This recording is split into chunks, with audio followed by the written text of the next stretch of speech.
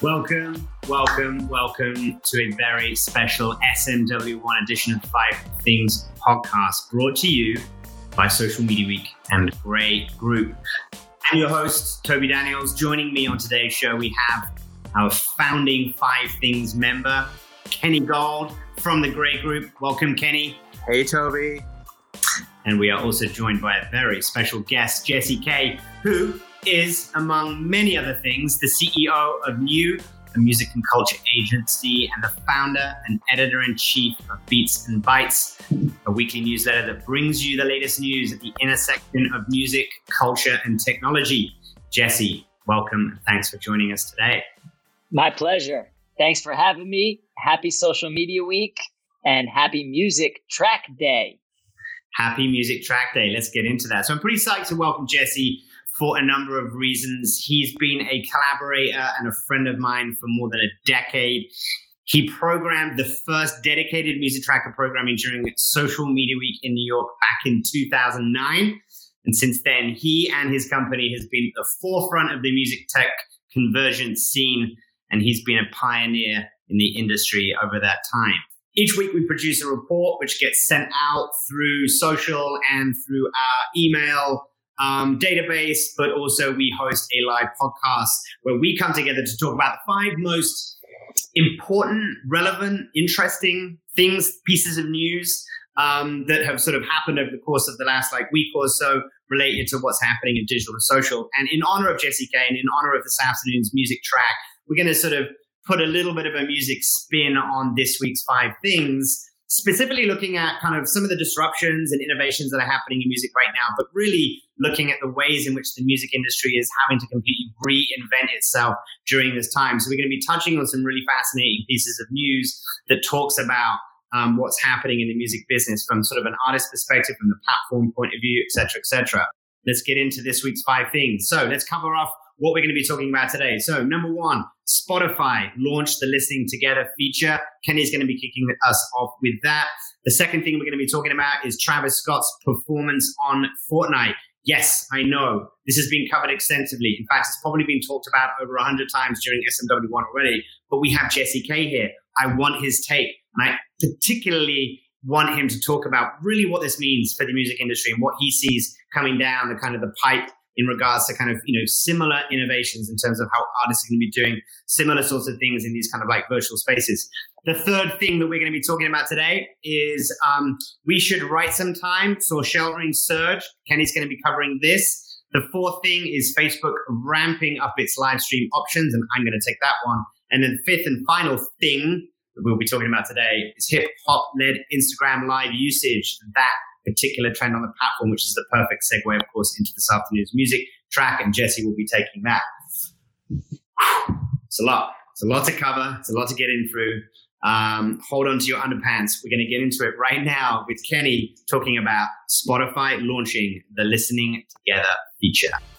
Well, there you have it. The first thing, Spotify launched Listening Together website. So what we know is that Spotify launched Listening Together website as an extension of their global Listening Together campaign.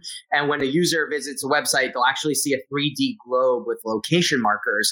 And the markers represent users who are hitting play on the same song in different locations. So really kind of incredible. What it's showing right now is that music is really bringing people together. And according to Spotify, every moment, more than 30,000 people around the world are pressing play and listening at the same time and listening to the same song.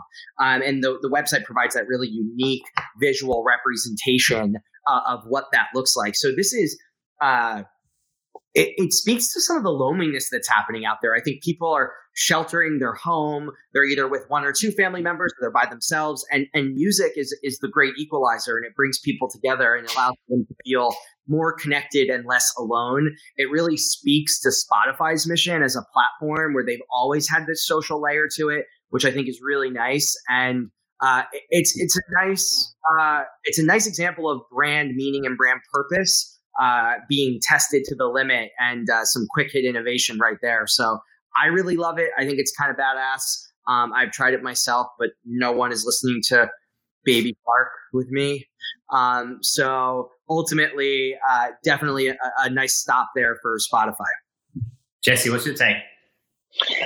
I think Spotify's doing some really interesting stuff right now. I think that they know that the ball's in their court, so they're innovating across the board. Any way you can bring people together, like with this new feature, is a win for them. And they're getting the data. They're seeing that more and more people are now changing their listening habits in this pandemic. And I think that they're doing some smart things. There's now a new feature they're also offering where you can play a song and we can collectively play a song one after another, essentially creating your own sound clash. And they announced that feature this week too.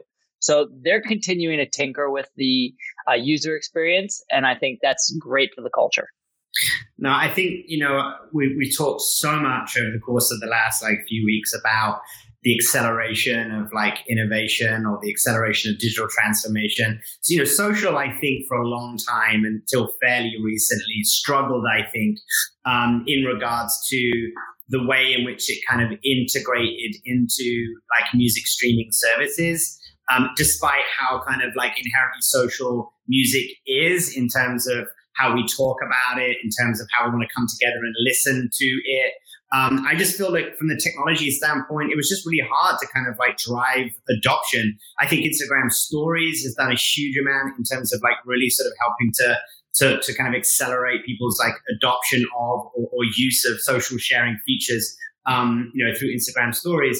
And I think that COVID-19 and the pandemic and the fact that we are, more connected than we've ever been before, whilst at the same time being sort of physically separated, means that we're jumping on these different kind of new features and tools because we just so desperately want to connect around the things that we care about. And I think it's just super interesting what's happening. All right. Oh, we're moving. All good. If you have something to say, Kenny, jump in, man. It's all good. I was just thinking about how the power of music when you're sitting alone and you have your headphones in, music can be very personal, but there's something really special about the energy that people give one another when you listen to something collectively. And it's a positive vibe that really only gets mirrored in a few other places, whether it be at a live sporting event or some sort of live experience. So I love not only that people don't feel alone, but the positivity and the energy that's brought from collective listening, which I think, it's going to be a long time before we're sitting and seeing a concert together. And I know we're going to talk about that further in some of our other things, but it definitely shows that Spotify is trying to bring that energy, which I really like. We should write some time saw Sheltering Surge. What the hell is this? And tell us about it. Yeah, so We Should Write Some Time is an app that it's kind of like Tinder, and it uses that swipe right technology to really geotag and pair compatible songwriters and musicians together with one another so that they can collaborate and make music. Since the beginning of the COVID-19 pandemic, they have seen a 61% increase in daily average downloads. So that is an unbelievable jump in adoption. And the reason why this app is so special is it takes people's interest, whether it be genre, skill, instruments, and it gives you access to collaborators. And at a time like this, where there are production realities about making music, this is the type of app and innovation that actually allows for people to create in a time where maybe they didn't think they would have that ability. I don't know about you, Tobe, but I am absolutely obsessed with this TV show called Songland, which is all about famous producers collaborating with up-and-coming artists. And I think people really love being able to watch the collaboration process and have access to collaborators that allow for new things to be made.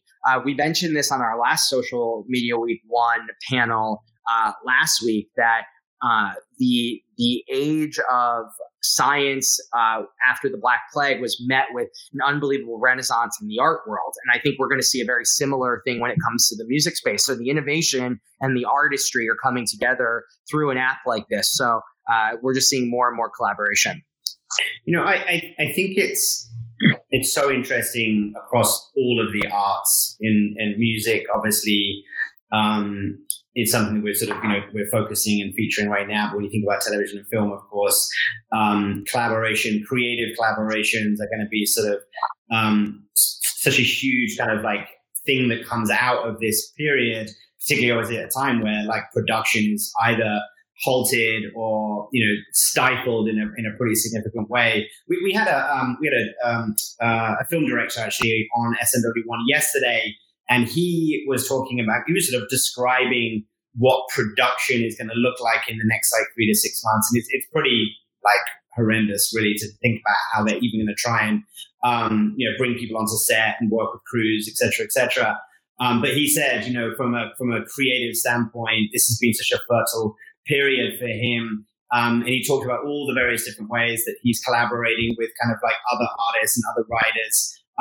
And so we're going to see this like massive dip, I think, in terms of new content, whether it's music, film or television, for a period. But then we're going to see this incredible sort of like surge over the course of the next, 6, 12, 18 months. Because of course there are just so many ideas that are in development right now. Jesse, Travis Scott performed concert on Fortnite. Talk us through it. What happened and why do you think this is important for the music industry? Yeah, this is the biggest thing to happen in video games and music this entire year so far. I would think out of all the things that happened in the pandemic, there were some big hits, and we'll cover some of those on Instagram, but nothing like this. And sure, Fortnite's been doing concerts before, and we've seen that they've had shows. Marshmello in particular, this wasn't the first of its kind. It was just the biggest, and it opens up the floodgates. It shows the music business, the potential of virtual world concerts, and its impact on sales. His song shot to #1, his new release that he premiered on that 10-minute show, shot to #1 on the charts, the Scots. And on top of that, all of his back catalog saw traction. I think 12 million people went and saw the concert. It only was up for a couple days. It's now been reverberated all over the internet and sets the stage for everybody wanting to do similar things. And it's possible, right? Fortnite already followed up with the second show with Deadmau5 and Diplo. And I think it gets more interesting as you start to look at experiences where fans and artists can interact together in these virtual worlds, experiencing new music, experiencing classics together like never before. And I think it gets interesting when you start looking at the emerging artist space and not just these huge, massive social media hype beasts. If you start taking these artists that are on the rise that could really benefit from these live experiences that can't do these shows, that were making their names in the colleges or on the kind of circuit right now, I think we're going to start to see traction on a consistent basis. I also love to see the concept of like legacy acts. Imagine going to see Bob Marley live in one of these virtual worlds. And you can just bring his music back to life in a new way. It was, as a Fortnite player and someone who loves watching how brands integrate into Fortnite, it was fascinating. The show itself was spectacular, and it really was inspiring. The ramp up to the show for players was actually really exciting as well, because in typical Fortnite fashion, they teased out the skins and you were able to start to get really excited, and they had a load screen and you knew it was coming. But there was an actual section of the map where you almost watch them construct the stage and the space, and all of a sudden you're like, what is when you play Fortnite regularly, the map doesn't change that much during each chapter and each season. So when you see something sort of build and arise in the middle of this thing, you're like, what in the hell is going on? And it was so, I might age myself with saying it this way. It was dope. Like, it was really dope to watch it just sort of like emerge and be a part of it. And then the flip side of it is, like, I just saw what Quibi did with Punk'd, where they put it on at the movie theater, and that felt kind of expected. This just felt like it was born out of the earth of the Fortnite map in a way that was really just special and fun to watch. And there's just so much potential for integration. They had Travis Scott's Nikes, and you could see them, and like his shoes, or everybody wants those shoes, and you can start to click to digital. Your avatar can have these shoes, to all of a sudden you can have them in real life. It was starting to feel like what a virtual world concert should and could look like. And you can, again, like you're saying, Kenny, your imagination can really run wild and have a lot of fun. This is not the biggest and best done or that we'll see, but this really just opened up the possibilities. And it feels like this is the kind of thing where you're going to start to see the traditional way of rolling out an album or a song or an artist is going to completely shift.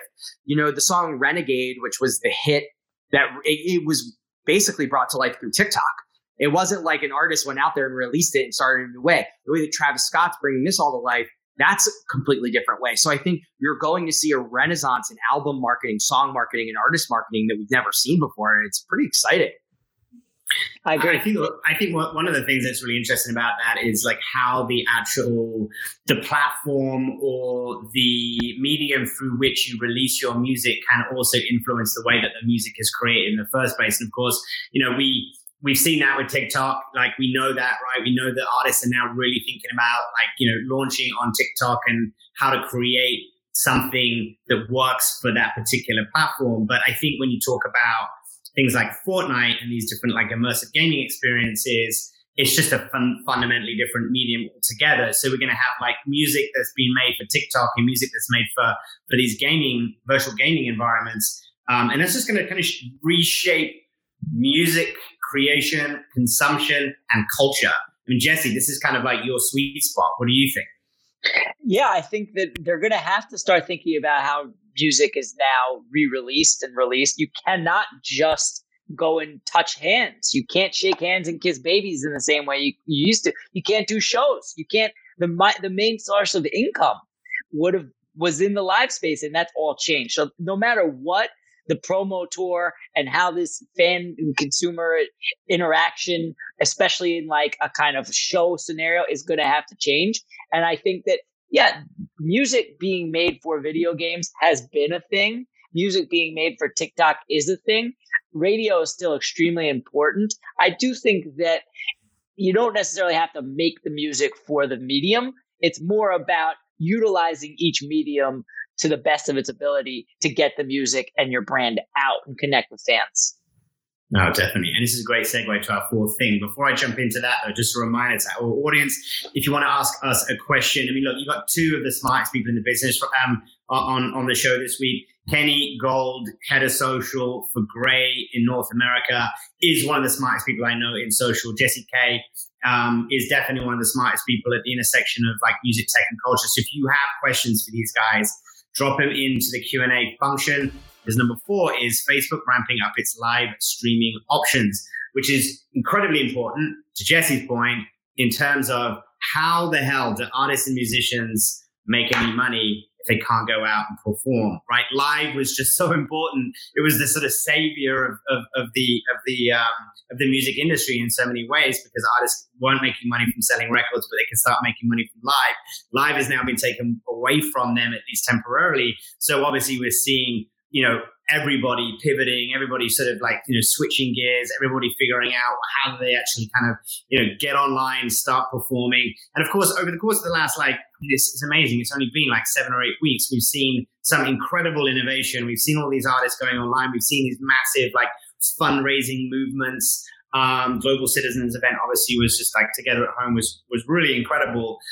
But these artists, these musicians, they're not necessarily getting paid from just like getting online and starting to perform, right? So there needs to be a mechanism by which they can not only just start to perform, but they can actually start to sort of make money, which is why Facebook's new live streaming options and features are so interesting. So what happened? So Facebook has announced that it's planning to allow owners of pages to charge for access to events with live videos on Facebook, launching a monetary stars tool and bringing back a live with feature. So what this means is that these new features, and particularly the ability to charge for events, really does represent great news for musicians and artists and folks in the entertainment industry, because they are going to be able to actually charge for their live content. Now, here's the key thing about this. I'd love to kind of get Kenny and Jesse's thoughts. This isn't new. The technology is not necessarily new. Putting up like gateways to be able to provide people access to online content isn't new. But what's important here is that we're talking about Facebook. We're talking about the platform with the biggest scale. And what do artists and musicians love? They love reaching huge audiences. So if you can provide them with a seamless and frictionless way in which they can basically charge for their live content, then I think it could be really exciting and super interesting. What obviously needs to happen on the backside of all of this is that the artists need to really think about what these virtual experiences are. I'd love to hear your thoughts on this one, particularly Jesse. You have a long history and ton of experience in the kind of like the live concerts, touring kind of sort of space. So what do you think about this specifically? And do you think this is going to be important for artists in terms of making money? We all hope so. We all hope this is going to be a big moneymaker. I think so. I think by adding the option for micropayments, I think it's going to be a great help, because on scale, that really can add up. I really think that in the beginning stage of this whole pandemic, artists were kind of starting to say, let's try something. Let's put it up. Let's see what works. We'll go on Instagram Live. We'll start interviews, performances from our bedroom, whatever. Phase two, as they started to get traction, was really about giving back and really about kind of, people are hurting. So tapping into humanity and charity and using their voice and their power for good. Phase three of this, as we know now that concerts are canceled for the foreseeable future, is going to be about trying to figure out monetization. And when you're putting 200, 300, 500,000 people in a chat, in a live stream, all of a sudden at $1 a piece, we're starting to see really good scale, even 50 cents. So adding this micropayment option for Facebook, it shows that they see the trend and they're ahead of the curve, to me. And hopefully consumers are going to adapt to that. And it's not that it's innovative, it's that it is relevantly of the moment. So like you think about, I think the music industry has a lot to learn from the gaming industry, who have been leveraging micropayments and tipping and live streaming since their inception. I mean, this is what Twitch was built on, was this ability for millions of people to come together, watch an artist, an athlete, a person experiencing some sort of content, and to be able to reward them for that activity. So I think what you're going to see is the gaming industry is going to continue to have this evolution. I think the music industry might jump onto that long tail and learn a lot from that. So you're going to see this convergence of streaming and community activity that's going to be very special. And I think, thank God for the gaming industry, because it has taught Broadway, regular concert touring acts. Every artist, musician, actor, actress has learned from the gaming industry how to actually evolve and operate in this space. No, I think that's really well said. I mean, look, the technology isn't necessarily new, although the platforms are obviously, shipping new products and new features as quickly as they can. In some cases, they're actually like resurfacing old features that they felt were obsolete.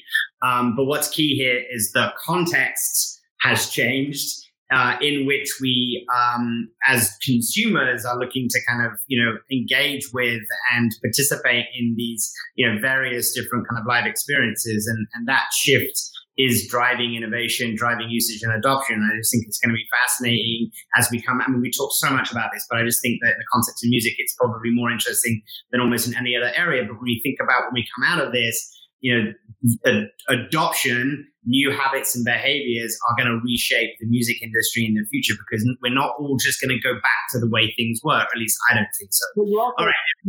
Sorry, Tobe. The last thing I'll say on this is, the music industry has been a pioneer in evolving the live experience for generations. If you think about, from when the Beatles first came on the scene in America and it was four guys standing on a stage without a ton of artistry, all the way through to Elton John doing these epic stage performances, all the way through to Metallica and Kiss and the Rolling Stones having these incredible stage presence that they have.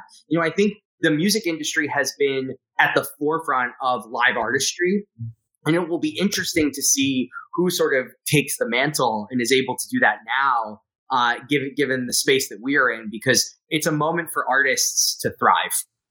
But also, don't you think that technology, mobile, social, has also eroded the live music experience to a point, right? Particularly in regards to the fact that everyone's just standing there holding their phones up and live streaming or sharing on Instagram or whatever. And I get it in terms of sharing the moment and how important that is, but I also understand how that kind of erodes the live experience for the actual artists themselves.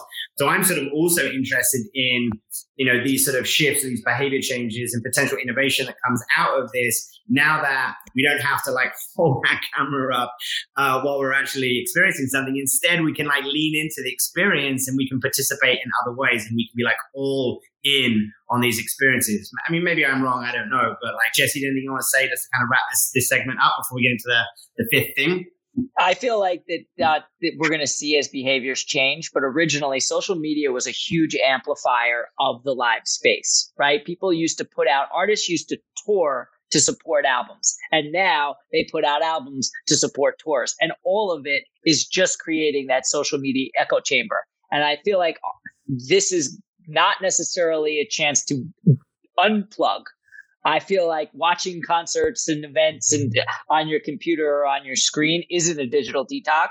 I do think that there will be a push towards that because I'm feeling screen fatigue. How many concerts, panels, events can I watch on my phone? After a full day of talking and writing and emailing and connecting on my phone. So I wonder, I think you're plugging into something that is going to be an unplug movement. I just don't know if this is necessarily going to be it. I think this is just going to be the necessity from the times. What did you think of Post Malone's Nirvana tribute? Nostalgia is working.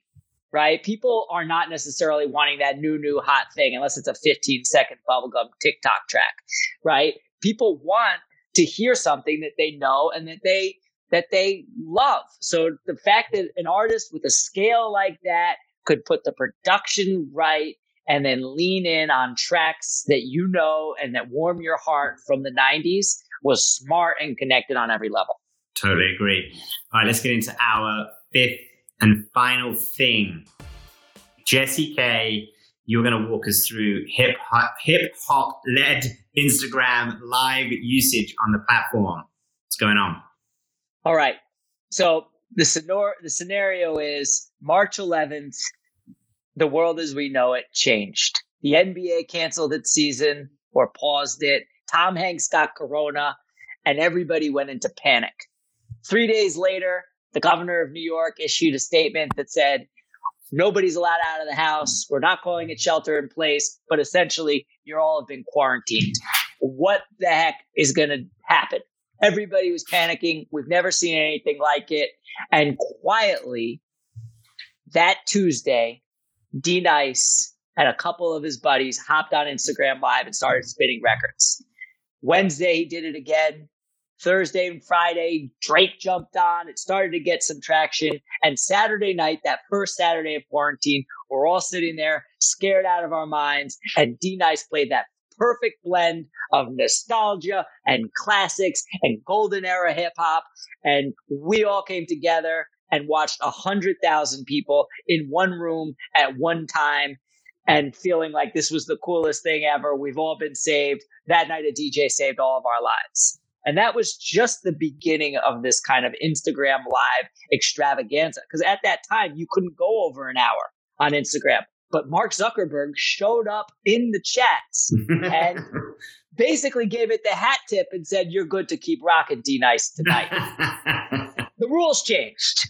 Like a club owner comes into the club and said, you keep going. Don't worry about it, pal. I love this. You're going to be the narrator for the Corona pandemic story. I'm loving this. We're just getting started. 2 days after that big Saturday night club quarantine that everybody showed up, from Michelle Obama to Joe Biden to all of us, probably. I was certainly there loving it. 8-hour-long DJ set. Swiss Beats launched a brand, something that he'd been trying pre-corona era and wasn't getting traction. And him and Timberland decided we're going to do a versus beat battle. And that took off. And all of a sudden, every week you can look forward to this beat battle called Versus. Last week, Erykah Badu battled Jill Scott, and 725,000 people at one time showed up. All of their socials went way up. You're seeing massive growth from the people that are doing this platform on Instagram Live.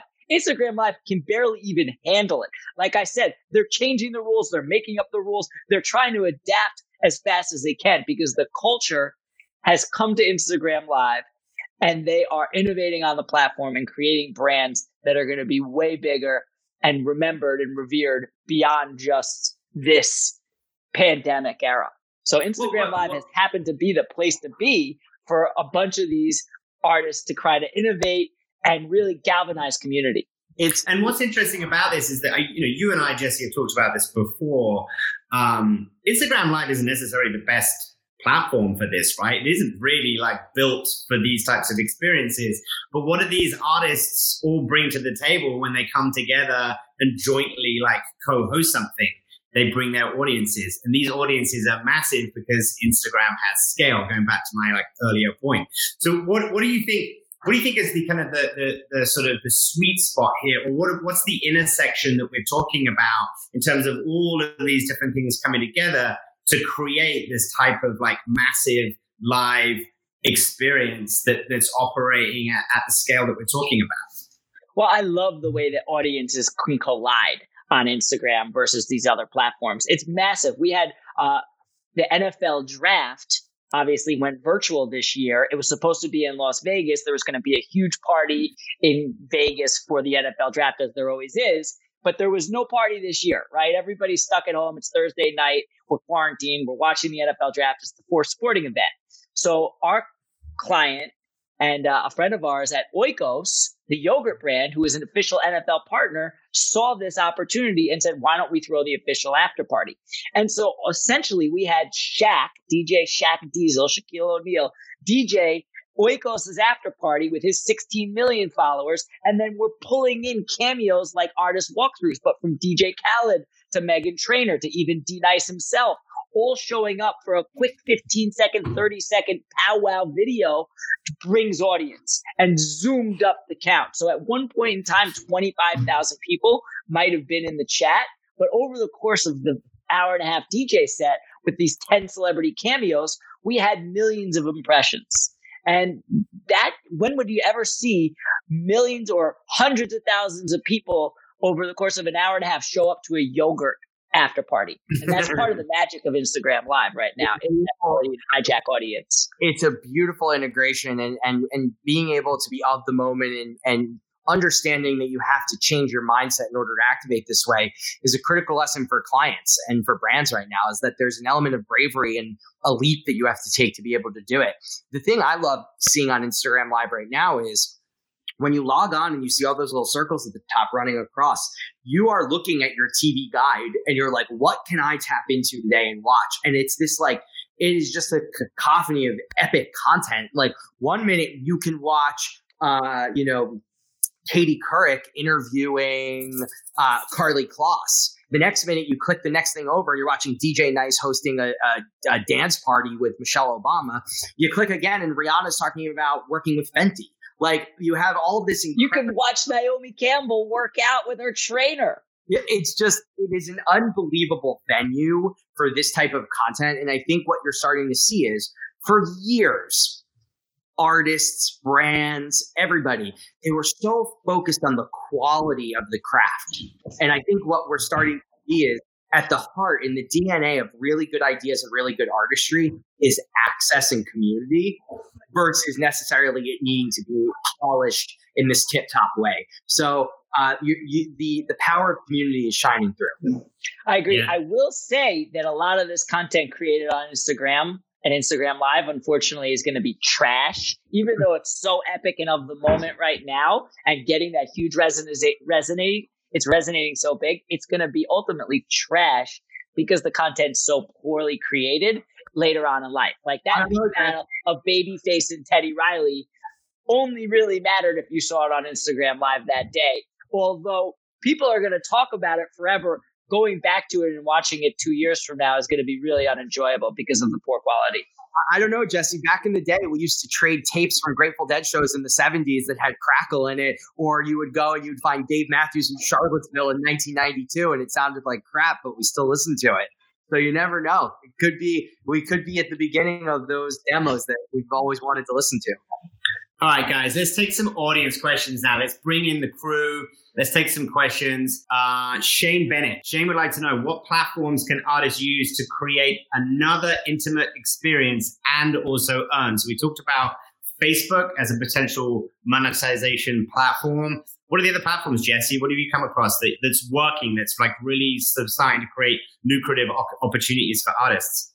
YouTube is a very underrated platform in this whole conversation because their monetization techniques are phenomenal. Their content sits longer. And I think YouTube is a big player that isn't getting as much credit just because It's not as of the moment. You're not going to go to YouTube for the news, but you are going to put your better, more polished content there. So I feel like YouTube is one that we're going to see a lot more, and they've got all the capabilities. And with Google behind them, even more so.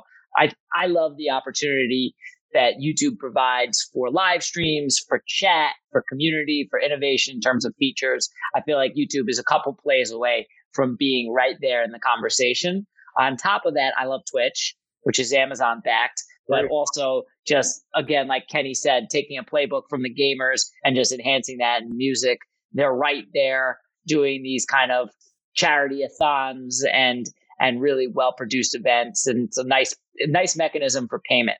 I'll throw another vote on the Twitch front, because I think Twitch is going to foster the new era of buskers. You know that Twitch has the ability to do tipping. And I think that understanding that artists with really, really high quality camera and audio can go on there and generate mass amounts of tips at any moment just for playing. You could see a world where an artist goes on, Twitch notifies the followers of that artist that they're live, and all of a sudden, they play a song or two, they make a few bucks here or there, and it becomes almost like what Cameo did, where you could, when you have a free hour, you could sit in front of the camera and do something and make some money.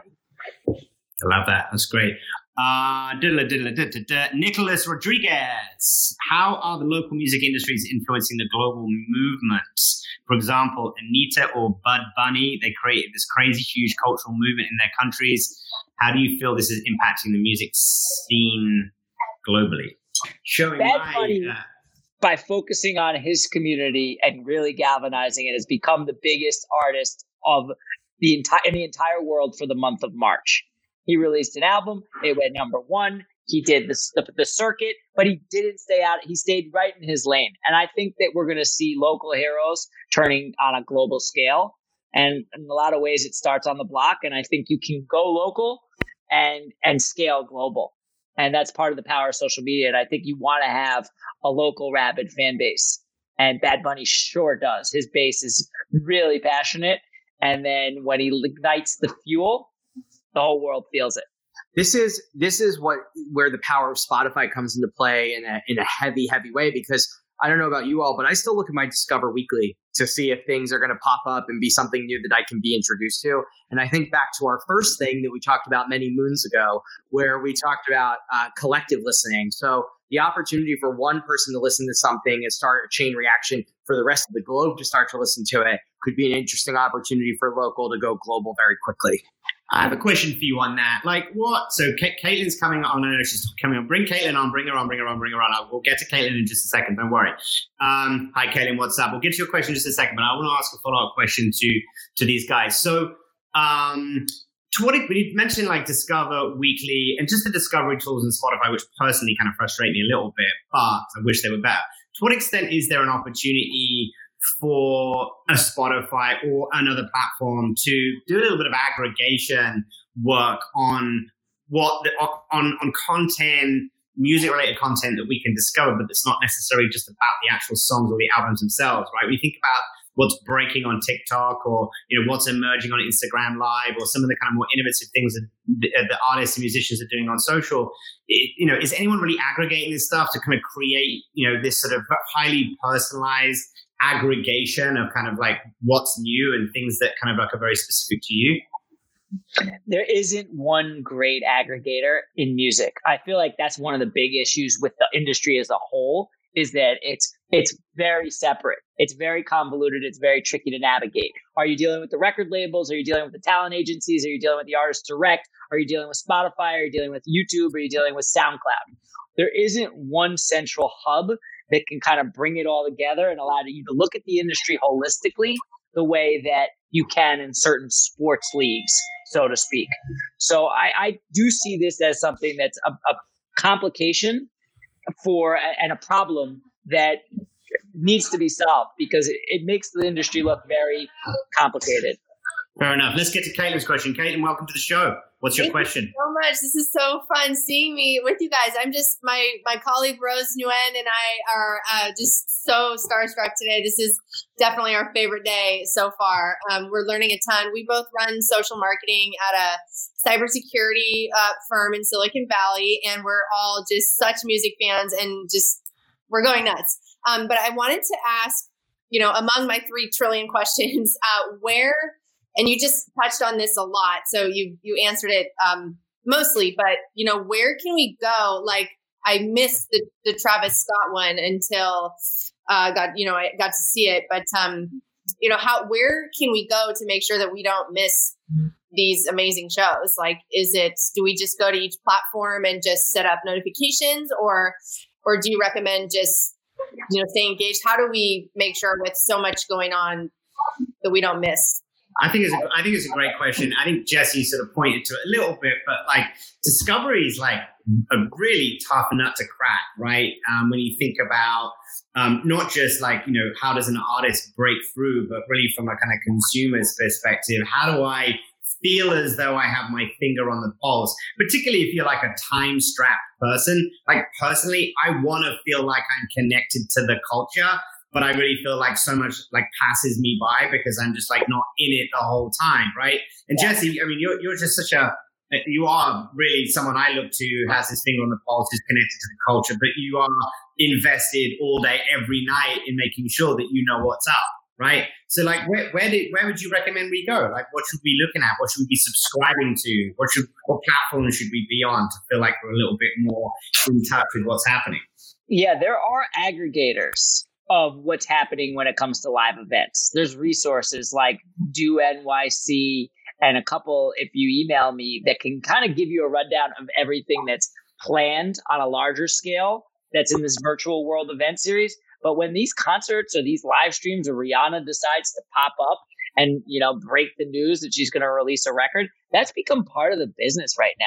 You almost have to follow the digital breadcrumbs to some extent. You can't see it all. Again, there are some places where you can see a good depth and breadth of what's coming, but you can't predict what's coming because artists are unpredictable, or in this day and age, digital scarcity wins. So I think you almost want to pick the companies that you really, or the brands that you really are passionate about, and then follow them closely on Twitter and Instagram. And those digital breadcrumbs will lead you to the promised land. So I'll throw 2 other things out there. I would say now is the time for over following on Twitter. I would go out there and really, whether you want to be following Spotify, Pitchfork, Rolling Stone, and you name it, you go out there, follow more and decide the ones where you want to get some notifications. I never use Twitter notifications until now because I want to make sure I'm not missing certain things from certain people. The other one I'll throw out there, which it was kind of weird, but I signed up for Bands in Town a while ago. And what started to happen was all of those artists who I was waiting to see if their concert tickets became available, they started notifying me when they were going live. So I got an email from Bands in Town probably 3 or 4 weeks ago, and it was like, oh, you follow Ben Folds. Ben Folds is going to be doing his Garage concert series. You can go to this website and sign up for a seat now. So it's interesting. You would think that Ticketmaster or Live Nation or any of more of the like traditional concert groups would have thought about this sooner. But there are some places where the artists you love will notify you that it's happening. That's great advice, Kenny. It's great advice. Kenan, thank you so much for joining us. Thank you for your question. We're going to take you off. I believe we have a question from Al Manarino, the legend that is. Alfred, lovely to see you. What's your question for the 5 Things crew? Hi, everyone. I've been really enjoying these virtual experiences, and I can't get enough of them. I wanted to ask the group, what is your dream virtual concert experience? What artist do you want to see come out of the woodwork and say, for charity, we're doing this one night only, can't miss concert? It's a great question. It's a tough one. Dream virtual concert experience. Jesse, what comes to mind for you?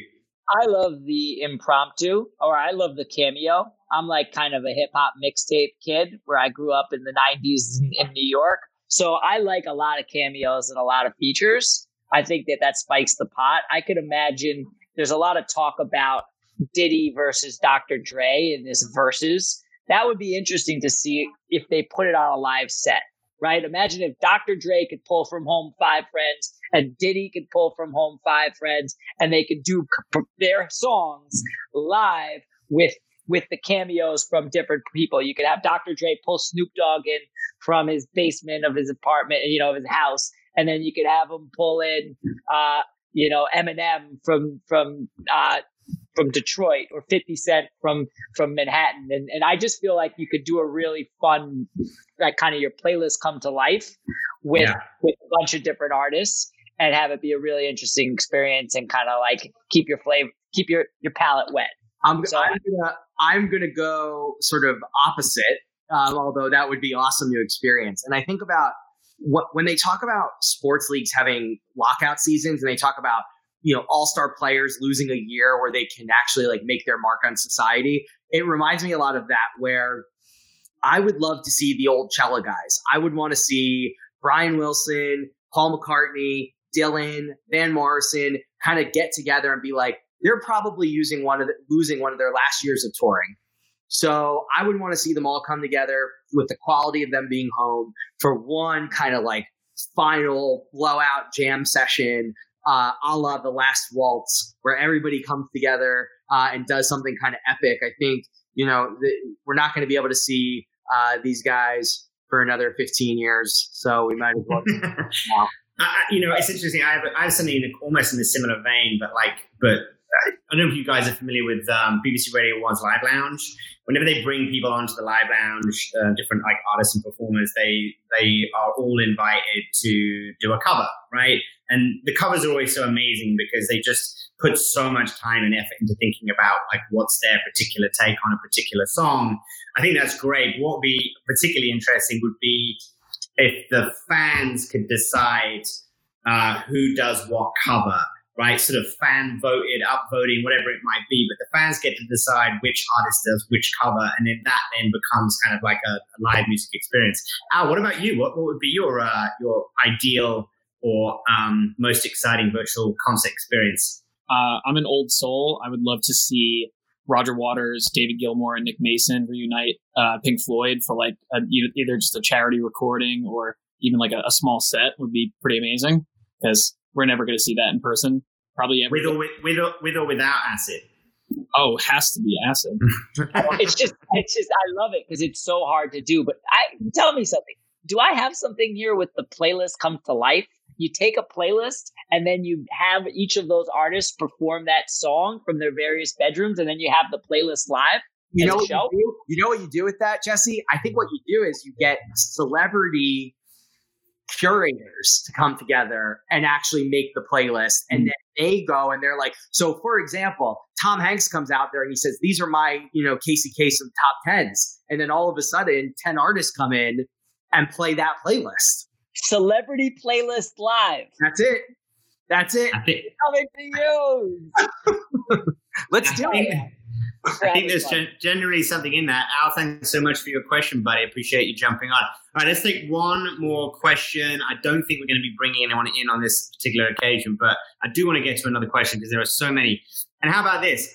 The three of us will jump on Twitter after this immediately. Just use the hashtag SMW1 and the hashtag 5things if you want to continue this conversation, if you have any more questions for us, because we may not be able to get through everything. So apologies for that, but obviously we do really appreciate everyone jumping in. We appreciate all of the incredible questions. All right, let's get to one more final question from Carolyn Page. How can brands incorporate into these live music sessions in a creative and innovative way? Again, this is your sweet spot, Jesse K. What have you seen, and what are you seeing that has worked in terms of brand integration, and what do you think brands should be doing right now? I feel like brands are the patrons of the arts right now. There isn't going to be a Tao group or a Live that can throw these concerts, which is why Oikos stepped up and had a right to throw the best NFL draft after party. I feel like in many ways, brands that are pushing pause right now are not being responsible. I feel like artists need the support, and brands can really be the patrons of the arts. And I feel like in many ways, brands should step up and kind of help supplement. And artists are down to do this for a lot less because of the opportunity for the exposure and because they're sitting at home and they want to try something. So I feel like brands in a lot of ways have a fiduciary duty to try something.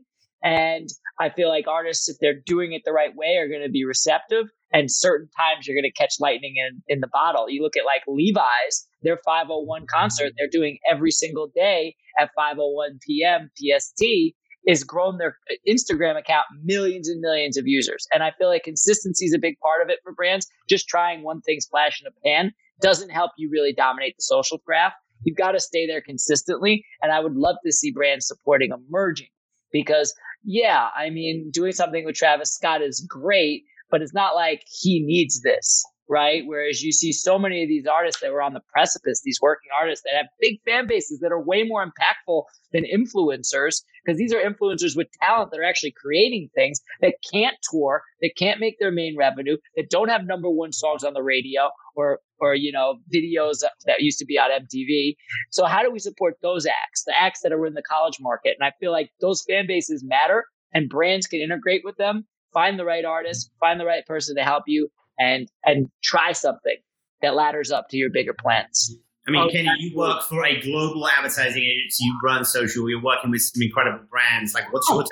Yeah, I mean, I do think we are seeing some brands taking the torch and supporting the arts, but they are doing it with dual purpose. They are doing it in a way that actually drives community growth as well.